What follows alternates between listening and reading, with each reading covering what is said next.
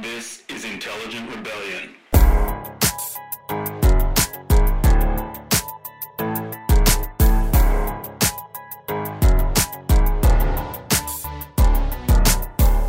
Hey everyone. This very first episode of Intelligent Rebellion podcast was actually meant to be a guest interview, but just as we were putting the trailer together, one of my friends, Amy, suggested that the very first episode of the podcast should be me introducing myself to everybody and to all our listeners. So sure, Amy, why not? Let's go ahead and do that. My name is Ria Mercado, and I am the host of this podcast, Intelligent Rebellion. Let me start at the very beginning. I am the only daughter of Jun and Remy Mercado. I'm a middle child, which will probably tell you everything that you need to know about me, but I am squashed between two brothers, my older brother Mervyn and my younger brother PJ. And yes, for all those Robin Hood fans out there, his name is Mervyn. Here's a fun fact about me. I was born on the floor of my parents' home in Pasig City, Manila in the Philippines. That's right, on the floorboards in my parents' house. At the time that I was born, my dad was in the Middle East and he was driving road trains and trucks because he was an OFW. And if you're not familiar with what an OFW is, it actually stands for Overseas Filipino Worker. And like most parents, even to this day, they would travel to another country and they would work and then they would earn and they'd send their money back. Here's a fun fact. In 2018, there were 2.2 million overseas Filipino workers, and they contributed almost 10% of the GDP of the Philippines. So it's an absolutely massive workforce, and it wasn't unusual, as I said, for parents to be traveling and working overseas for months and months at a time. In 1987, my parents decided to migrate to Australia. And back then it was just my mom and my dad and Mervyn and me. And I was a 4-year-old kid and Merv was 7 at the time. My mom brought up the fact just a couple of weeks ago that my little 2 kids are now the same age that Mervyn and I were when we had arrived in Australia. So I kind of find it really serendipitous that just as my parents had made a decision to start a new adventure in their life by migrating to Australia, that I am doing the same thing and starting my own adventure just as my 2 little people are about the same age. And I don't know, I just find that pretty cool. When we got here and we actually landed here in Australia and set up initially in the eastern suburbs of Sydney. And, you know, in those first few years, and I don't know if this is probably a very familiar migrant story, but we sort of just hopped from house to house and from place to place. My mum and dad very quickly found jobs to support us in those first few years. And it's funny because I remember one of my very fondest memories of that time was every time we were about to move to a new place, my dad would rent out a truck and we would pack it all up in the evening with all our things, but just leaving the mattress that we were sleeping on and whatever we were having for breakfast the next day. And we'd always leave before the sun came up. And just as we were ready to go, my dad would grab the mattress and he would slide it ever so perfectly up against the side of the truck, just like one of those really straight, long Tetris pieces that just fit in that hole that you'd been saving up for the whole game. I don't know. Maybe that's why I'm good at Tetris, watching my dad do that. And I truly think it was just my dad's years and years of packing trucks, and that's why he just knew how to do that. But that certainly is just one of those memories that just really stand out in my mind, just the efficiency of it all.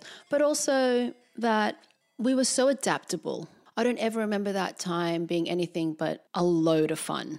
In 1989, my parents were able to get a loan and they bought their home in Western Sydney.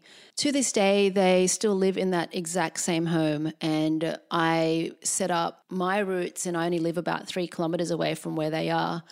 And this is where my husband and I have chosen to raise our kids. So when my kids stay over my parents' house, they sleep in my old room or Merv's old room, and they eat in the same kitchen.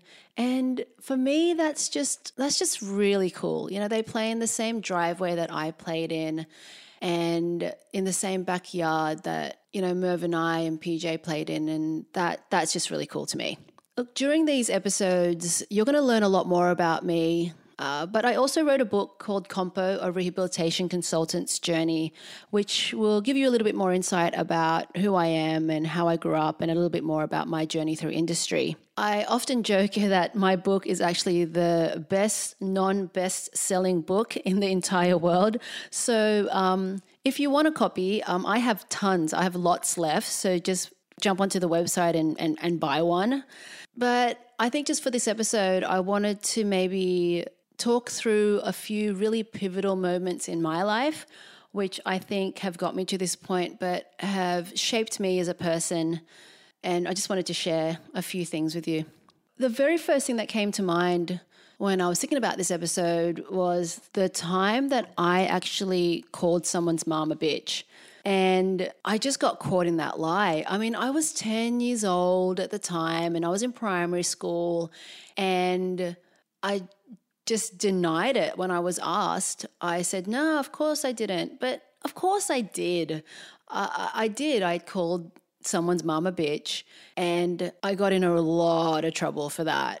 That taught me a lesson in valuing honesty and integrity above everything else. The second time that comes straight to my brain is the time that I got a dart stuck in my head.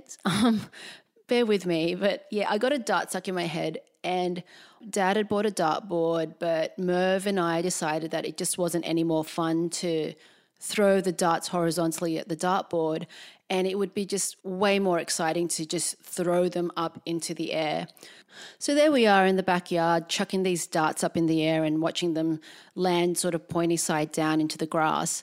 And one time we chucked them all up in the air and only 2 of the 3 darts actually landed. So Merv and I just looking around the backyard, looking in the grass, like, where is this dart? Like, where's it gone? And Merv just takes one look at my head and he starts pointing and he starts yelling, "It's in your head. It's in your head." And then he runs over and he's trying to take it out. Well, he goes to try to take it out. And I was like, no, don't take it out. I just want to see it. So he takes his shirt off and he throws it over my head to conceal the dart. And we walk up the 7 steps onto the landing that will take us through the kitchen. And there's my mom in the kitchen cooking because, you know, she's a Filipino mom and that's what they do. We just sort of creep past her and around the corner and into the bedroom. And Merv, in front of the mirror, lifts his shirt off my head. And I shit you not, there was this dart in the middle of my head. And I've just looked at it and gone, that's the coolest thing I've ever seen. And that situation with the dart taught me a lesson in stealth, number one. It also taught me a lesson in cooperation and siblinghood, and more now that I look back on that the people who are most closest to you and have been around the longest in your life are the ones that you can always count on, the ones that you can always turn to. For me, anyway, I know are always going to be there. And that is such a special relationship. And that has allowed me to do things like this podcast and take real big chances in my life and really big risks in my life, because I know that no matter what, there will always be my brother or somebody close by who is going to throw a shirt over my head and sneak me past a figure of authority and make sure I'm going to be okay. You know, sort of jumping on, when I was 21 years old, I had finished my first degree at university, and I just wanted to get away. So my mom and my dad we made a deal that if I finished my university course, they would shout me a round-the-world plane ticket. And of course, I took them up on that. And I decided to do a camp counselor thing because someone that I knew from working at the university had actually gone over, I think the year before, and she said, hey, come on down to this place. It's really quite amazing. You get paid to be there, and it's just a lot of fun. So I signed up and ended up working as a camp counselor at Camp Seafarer or Seafair in Arapahoe, North Carolina. And Arapahoe, North Carolina, look it up on a map, is really far away from Sydney, Australia.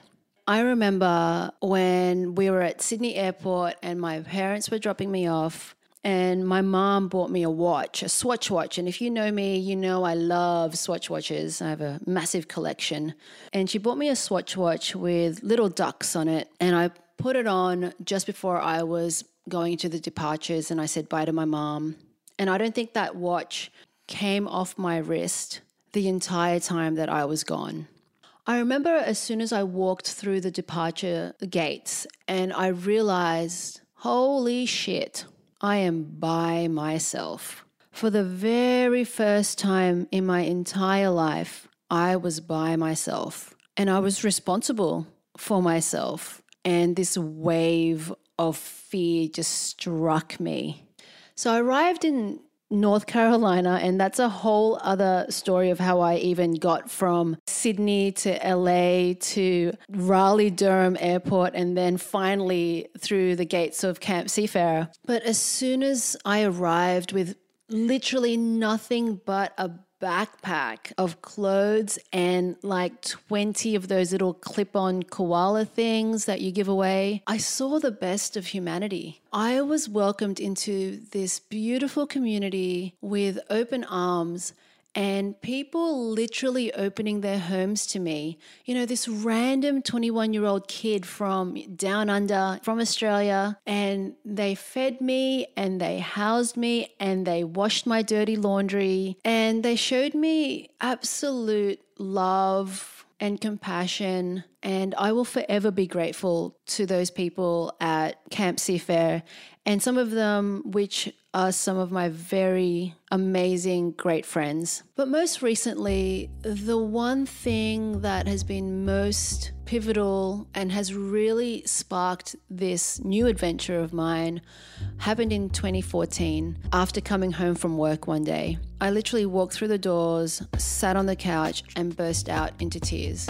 And I could not stop crying. I was totally uncontrollable. And the worst part of it was that I just had no idea why.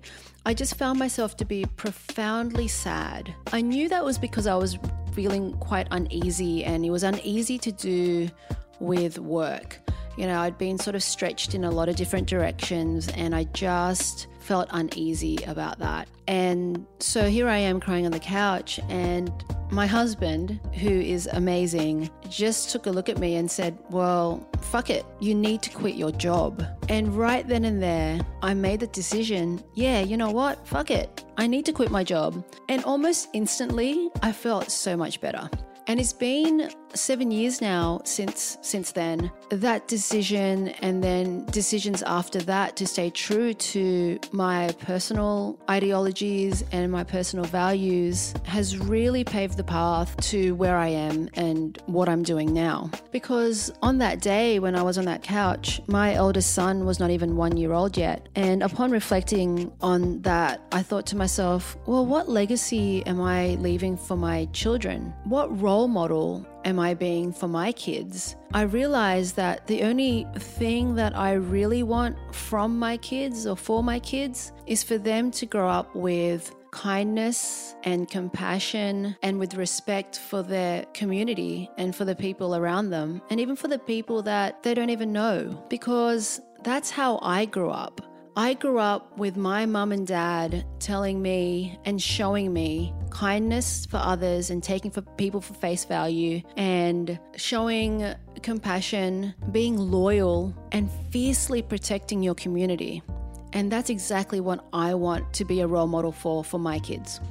I probably think I'm going to leave it there.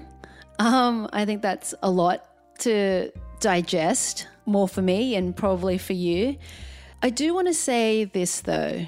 If you are out there listening to this and you are doing amazing, quirky, innovative, far out things in your day-to-day life, in your community, we want to hear your story. We want you to tell your story because only you can tell your story. And there are so many people out there, and I was one of those people who never felt like my story mattered, who never felt like I had a place to share my ideas and to experiment and to be wrong and to just brainstorm. So if you are out there, we want to hear you, we want to be able to see you, we want to be able to celebrate you.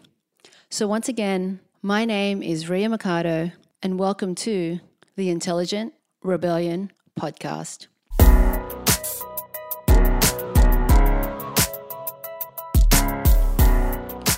The Intelligent Rebellion Podcast is a Three Sticks production. It is produced, written, and hosted by me, Ria Mercado.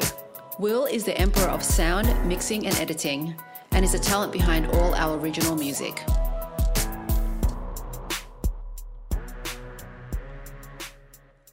This episode of Intelligent Rebellion is dedicated to my mom and my dad. You did all right.